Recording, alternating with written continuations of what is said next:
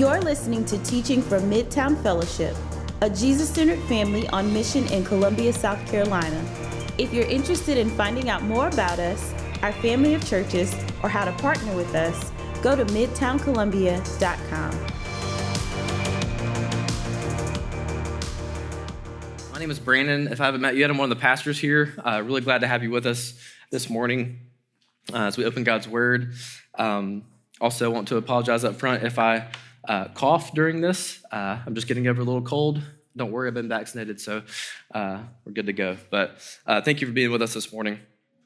A friend of mine is a little older than me, and he has a daughter who is 16 years old. And they have decided right now that it would not be wisest for her to have a smartphone. She is the only person in her class who doesn't have one. She has a dumb phone. And the other kids in her class think it is wild that she does not have an iPhone. That it's some inexplicable mystery of the universe. They keep asking her, when are you getting an iPhone? When? I can't believe you don't have one. At first, my friend's daughter didn't love this, as you can understand. Now she's actually turned it into a way to be different than everybody else, and she kind of revels in it. As my friend was telling me this, I had a few thoughts. One, I'm terrified of my kids becoming teenagers, as many of you are as well. Two, I'm really glad I didn't have an iPhone when I was 16. And three, how does a culture go about deciding when someone is ready to have all of that access in their pockets? How does a culture decide that? I don't know if I have the answers to that question yet, but isn't that a fascinating little case study in human nature and the power of culture? That in this one little confined universe of sorts, this classroom, all these kids are looking at this young girl and they are so bewildered. And there's this chorus of voices begging her to comply with the standard they have set. Having an iPhone at their age has become so normalized that they can't even wrap their minds around the alternative. Today we're wrapping up our series on the world, the flesh, and the devil, and today we are covering the world. Biblically speaking, the term world has a few different meanings. Sometimes it's talking about the earth, sometimes it's talking about the people in the world, but in this sense, it means the patterns of the world. So when you hear the word the world, a very small example would be that high school classroom. The culture that exists there, the expectations and belief that exist there, the peer pressures that exist there, the things that have been normalized there. In week 1 of this series, here's how we defined the world. The sinful patterns of thinking, living, and believing that become normalized in a society. It's a system or pattern of being that is opposed to God. And according to Romans 12, just like that classroom, the world has a conforming effect on us. Romans 12:2 says, "Do not be conformed to this world, but be transformed by the renewal of your mind." So according to the New Testament, there's a way of the world that functions like a current. It conforms you to its image, and it takes you where it wants you to go. Certain beliefs and thoughts and practices become normalized to the point where it can be hard to see things being otherwise. I also have different expressions at different times in history. It'll look different in India or in a different time period than it does right now in America, but in any particular time and place, there is a world as the backdrop that is serving as a powerful, conforming influence. It's a more invisible but more powerful version of every kid in class incessantly asking, when will you be like me? I'm sure all of us can think of examples like this if you tried hard enough, where the world actually shapes what we wanted, where my desires were formed because of outside influences. Now they're my desires, but they were actually initiated by the world. Now, in one sermon, it would be impossible to tease out all the different ways the world of 21st century America tries to conform us to its patterns. We're actually going to do a series in the fall on morality and the 10 Commandments that'll cover a lot of those things that we're really excited about. But today, I simply want us to start to have eyes to see this, to start to ask more questions and be cognizant of the power the world has to conform us without knowing it. I don't want to be overly prescriptive because some of the things we talk about today have some nuance to them. But I do want us to start asking questions that maybe we are not in the habit of asking currently. So if you have your Bibles or Bible app, open up your Bible to John chapter 17. We're going to look at some verses where Jesus is actually praying to God the Father for his disciples before his death, resurrection, and ascension. He's trying to prepare them for his departure. So we'll start in verse 14. They'll be on the screen if you want to follow along there. Jesus talking, he says, I have given them your word, and the world has hated them because they are not of the world, just as I am not of the world. I do not ask that you take them out of the world, but that you keep them from the evil one. So Jesus came on a rescue mission from outside the world. He calls the devil the ruler of this world where sin and darkness and chaos reign. And he comes to save us so that we might no longer be of the world. Because of who the ruler of the world is, the world hated Jesus, and it says it will hate his disciples too. Jesus would eventually be crucified by the world, and the disciples would eventually be martyred as well, because they were so different from the conforming culture around them that they would eventually be killed. But Jesus prays for their faith to withstand the devil's attacks on them. Verse 16, they are not of the world, just as I am not of the world. Sanctify them in the truth. Your word is truth. As you sent me into the world, so I have sent them into the world. And for their sake, I consecrate myself, so that they also may be sanctified in truth. In this passage, Jesus is teaching us to live as people who are distinct. And in fact, the Greek word for church is the word ecclesia. And it more simply means called out ones. Called out ones. So those reconciled to him by faith are called out of the world into union with him. We leave our former identity and nature and citizenship and affiliations behind to follow the way of Jesus.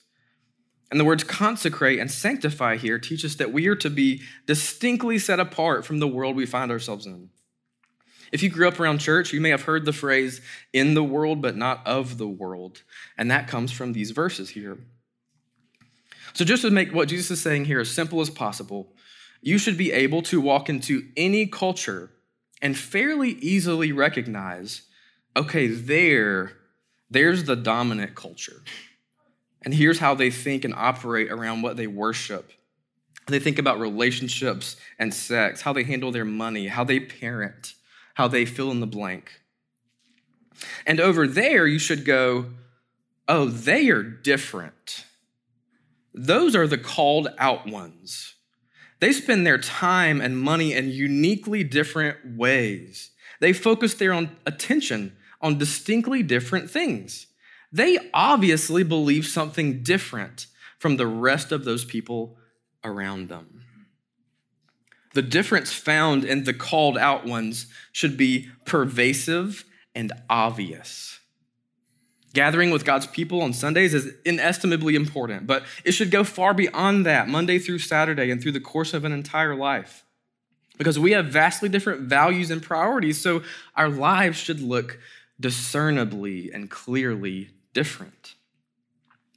So we have this purified, distinct, set-apart group of called out ones who were reconciled to Jesus, called out of the world or dominant culture they inhabit, and then sent back into that world as missionaries. He's talking to his disciples, but as you read, you'll also see he's talking about us too.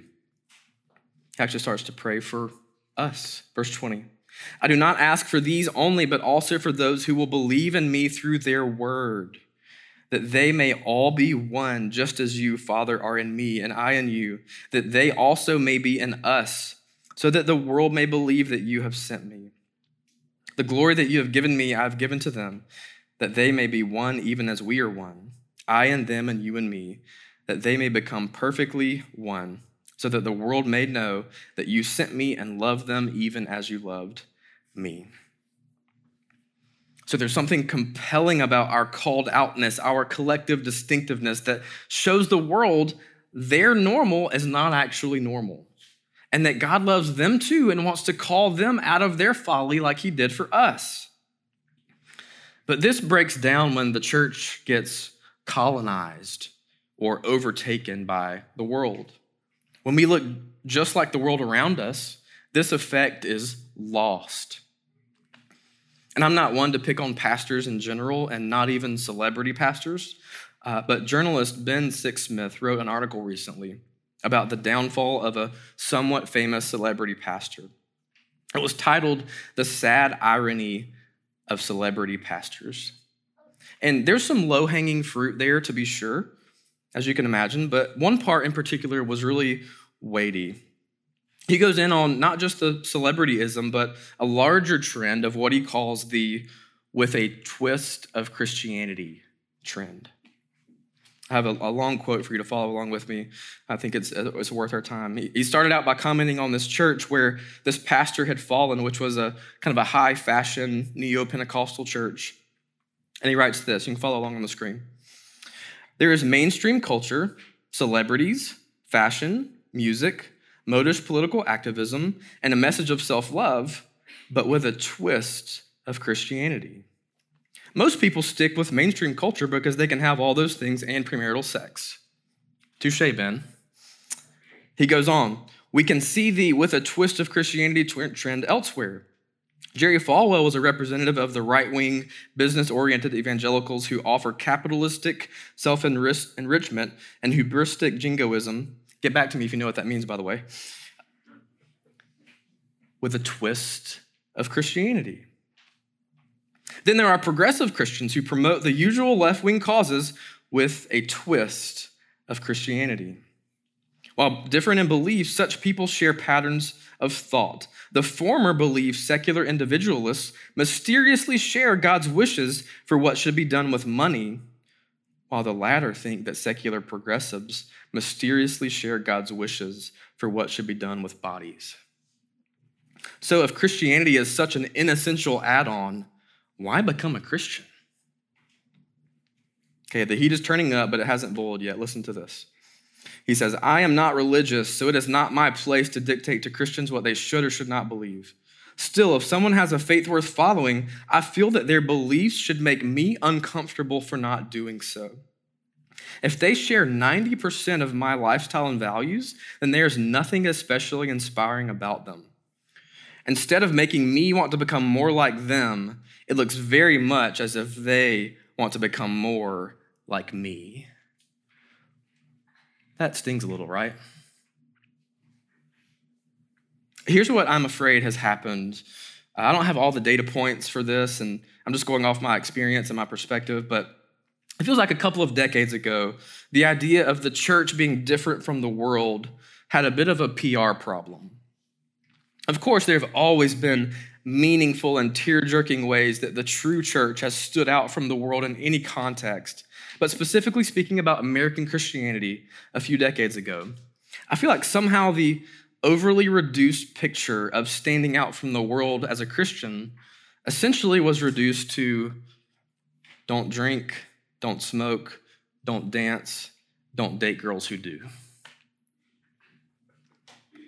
God was painted in more of a stodgy light, as if he wasn't a big fan of fun in general. There are a couple of problems with this. One, that overly simplistic picture falls woefully, painfully short of the beautiful ways Christians are to stand out in Scripture. We are to be bursting with spiritual vitality and the fruit of the Spirit: love, joy, peace, patience, kindness, goodness, faithfulness, gentleness, and self-control. We should be at our cores the most joyful people on the planet. And two thoughtful Christians began to be like, wait, the Scriptures are filled with people enjoying wine and dancing. In fact, Jesus served it on multiple occasions, and the Psalms celebrate dancing with joy to our God. So have we reduced necessary nuance and made a moral standard that would exclude Jesus? But along with some of that thoughtful nuance, I would argue, came another trend. And that was that we were just tired of being uncool in the world's eyes. We're just tired of it. So maybe in some ways we just unthinkingly stepped and sway a bit too closely with the world around us, trying to curry some favor with the world, trying to avoid their derision, even if they disagree with our beliefs. A little bit like wanting to be invited to the cool kids table in high school. And sometimes I'm afraid the unfortunate outcome of all that is that a sharp journalist would look at some of those Christians and conclude, instead of making me want to become more like you, it looks very much like you want to become more like me. I am not interested in turning us into some disengaged, unrelatable prudes. That's not my aim. But I am afraid that for many American Christians, their non-Christian neighbors would look at their lives and they might think, the things you love don't seem all that different from the things I love. The things you orient your life around, the things you talk about, the ways you spend your money, the things you're most passionate about, they don't seem all that noteworthy or uncommon.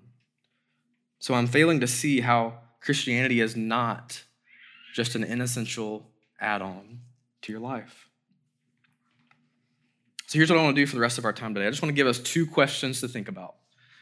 Here's the first one. What is normal in the world that should not be normal for me? What is normal in the world that should not be normal for me? Because being the ecclesia in our culture means that there will be things about our culture that seem utterly normal, but in no way should be normal for us. And I mean this on a far deeper level than the description before. And again, there's no way to give an exhaustive picture or list here. My goal is simply to make you think and start asking this question. Should this thing be normal for me? For us? And to be clear, the Amish are not our model here. They are not our model. They have the not of the world part down pat, but not quite the in the world part. But there's something about their practice that I think is really insightful and challenging for us. I actually didn't know this at one point, but did you know that new technologies are actually not forbidden by the Amish community? There are no rules per se against progress. It's just that when a new invention comes along, they deeply and thoughtfully consider how it will impact their community. So when something comes along, they literally use us, surrounding Americans, as their guinea pigs and see how it affects us. They see what it does to us first, and then they will have a community meeting to discuss if they would like to adopt it. For example, they decided no for cars, which is a little bit wild to think about. A few years ago, a journalist asked an Amish man why they made this decision, and he answered by saying, "Have you seen what they did to your society?" And the journalist was like, no. What are you talking about? And the Amish man replied, and he said, well, do you know your neighbors? Do you know your neighbors' names? And the writer had to be honest and say, no, I don't. That's fascinating to me, but it makes sense when you stop and think about all the implications. Like, do you see how far we live away from our friends? How many of us can walk to our friend's house? All of this relational distance is actually, in some way, the product of automobiles. And I have no desire or intention to get rid of my truck, but there's something to glean from there. Because there is a clear example of a community with distinctly different values that meaningfully affect their way of life. And maybe most importantly, there's a sense of prophetic distance there where the community is ruggedly aware that what's normal out there will not necessarily be normal in here. I'm afraid that prophetic distance is underformed in the American church. Because the thing about the world is that it's powerful, it's persuasive. You don't know the current is moving you. And many times we just get caught up in whatever flow we find ourselves in. And we don't just stop and ask the question, wait, should this be normal for us? Consider the entertainment choices that are incredibly normal in our culture. If we truly have different baseline values about what content is healthy for us, about sexuality, then should we Netflix differently than the world around us? Should we HBO differently than the world around us? What if instead of uncritically accepting any form of entertainment, we stop to ask the question, wait, what is this normalizing? And what will happen to the church if this becomes normalized here? What will it do to us? Think about technology usage. It's aggressively normal to always be swiping, clicking, viewing, typing. We are hooked up to the digital IV at almost all times. We carry around our adult pacifiers. And our devices start to feel like appendages, like we aren't whole without them. And this causes us all too often to be distracted and frazzled or even zombie-like at times. But as people of Jesus, we value peace and presence and engagement. We want to truly see others on the deepest level possible, just as he did. To have the ability to be a non-anxious presence empowered by the Spirit of God who bursts supernatural peace, love, and joy in us. We see what the digital addiction and social media does to us and to those around us. We notice the profound links to mental health problems and overall life satisfaction. So we should be cautious. We should have some prophetic distance. What's normal out there better not be normal in here if we are to be distinct. And through Jesus, we have an opportunity to be called out of all of that, to be unhurried presence, to have an uncommon depth and maturity to us. What if that's an area for someone like the writer of that article, were he to be around you, would think, man, there's something different about you. You're more present, more engaged, less anxious. It's normal in our world to run yourself into the ground with busyness. You will not get any flack for that. Should that be normal for us? It's normal to build your own spiritual buffet of beliefs here. That should not be normal for us because Scripture is our authority. It is normal to allow your kids' extracurriculars to erode any meaningful involvement in your faith community. You will be par for the course in that. You won't stand out a bit. Should that be normal for us? It is normal to gossip and call it processing here. Should that be normal for us? It's aggressively normal to get into your ideological tribes and just talk about how crazy and maybe even evil everyone else is. That should not be normal for us. Jesus actually ends this passage by talking about the unity of the church being deeper than any other distinctive. We should constantly be looking at things and patterns around us, aware of our temptation to be pulled into them, and ask the Spirit, should that be normal for me? We should phone differently than the world around us. We should Netflix differently than the world around us. We should speak differently from the world around us because we've been called out of the pattern of the world. What's normal for the world should not necessarily be normal for us. And again, I'm not trying to overprescribe behaviors, but if the differences in some of these areas are not clearly discernible, then we need to ask some questions, right? And the second question in light of all this, what isn't normal here that should be normal for me? What isn't normal here that should be normal for me? Because here's the thing, Jesus was not normal in any way. He was mesmerizingly abnormal. He was different. His life was full of constant prayer to his Father. When he spoke, he often quoted the words of Scripture.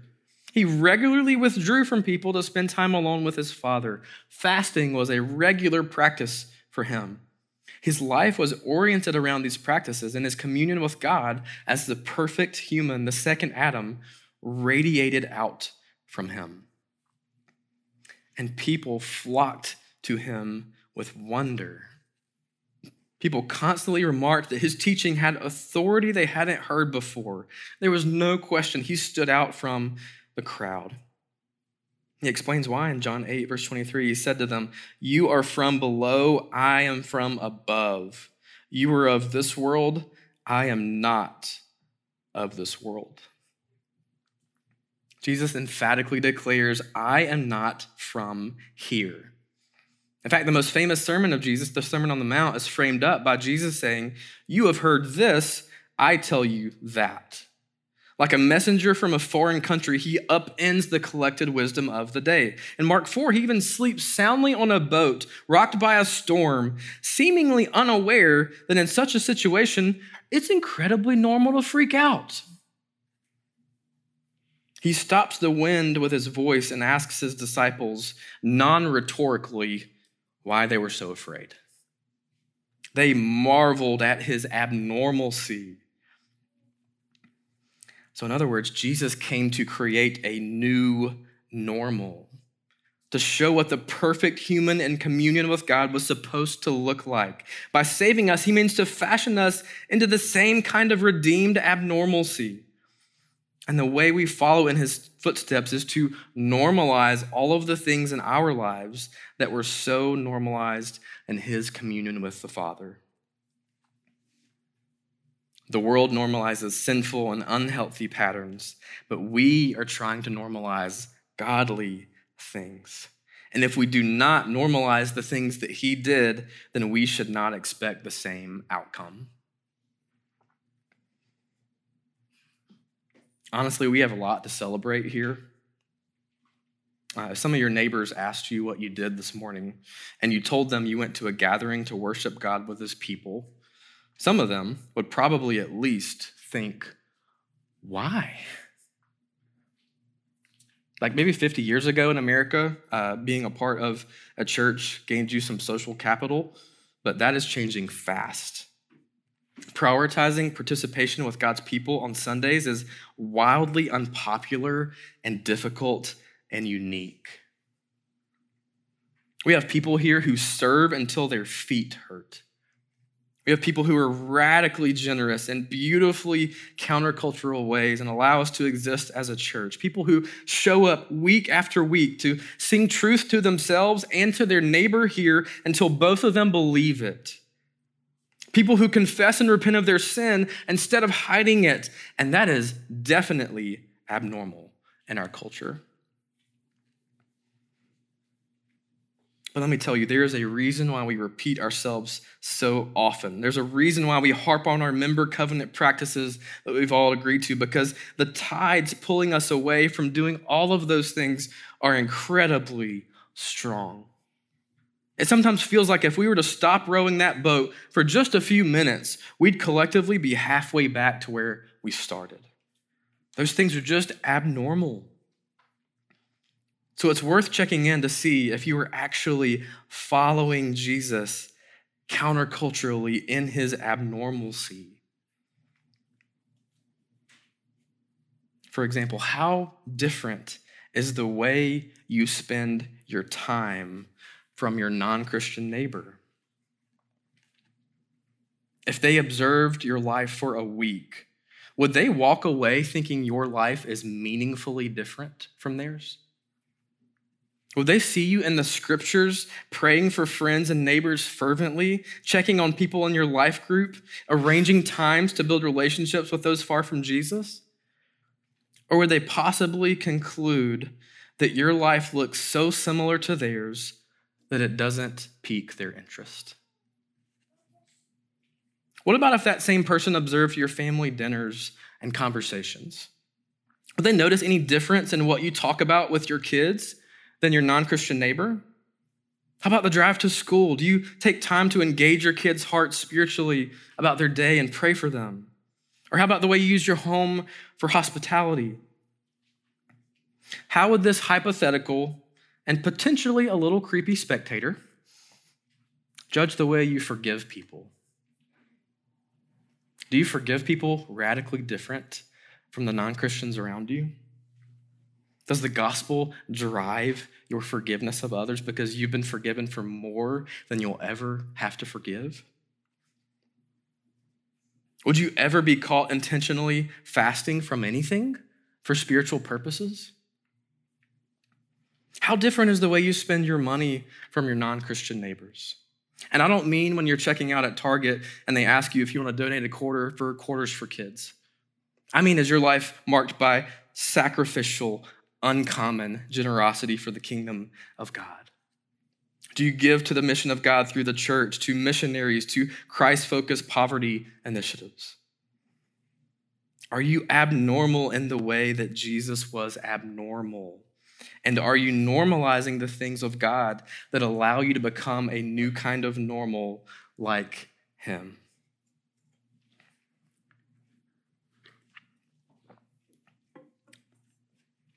If you're anything like me, you may be hearing all of this and thinking, well, I've got some things to pray about. Got some things to think about.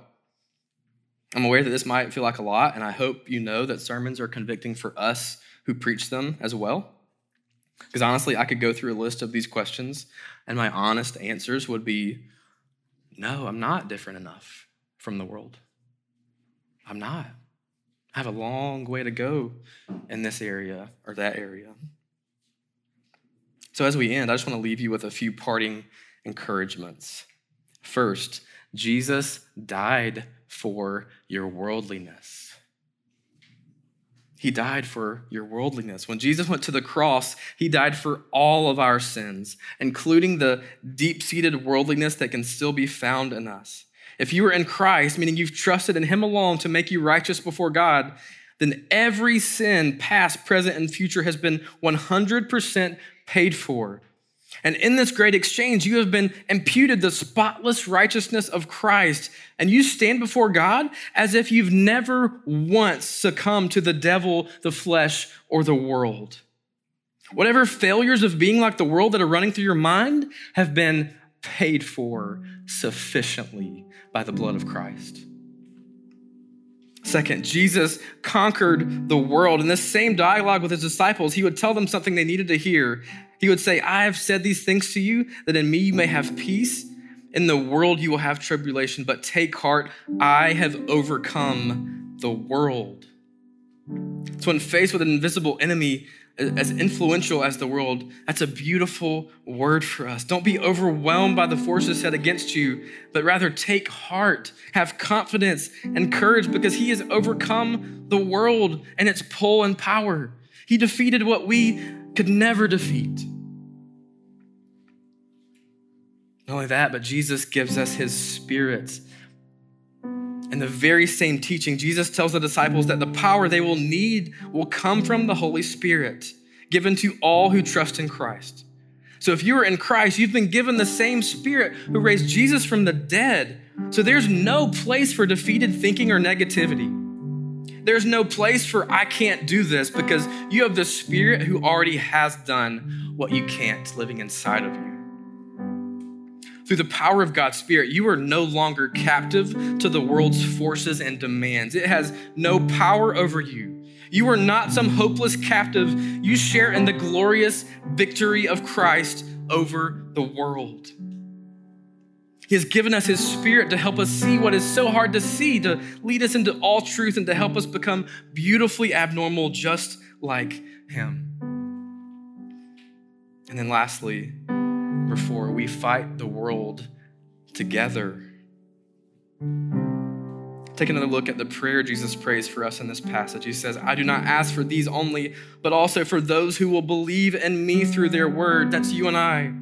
That they may all be one, just as you, Father, are in me and I in you, that they also may be in us, so that the world may believe that you have sent me.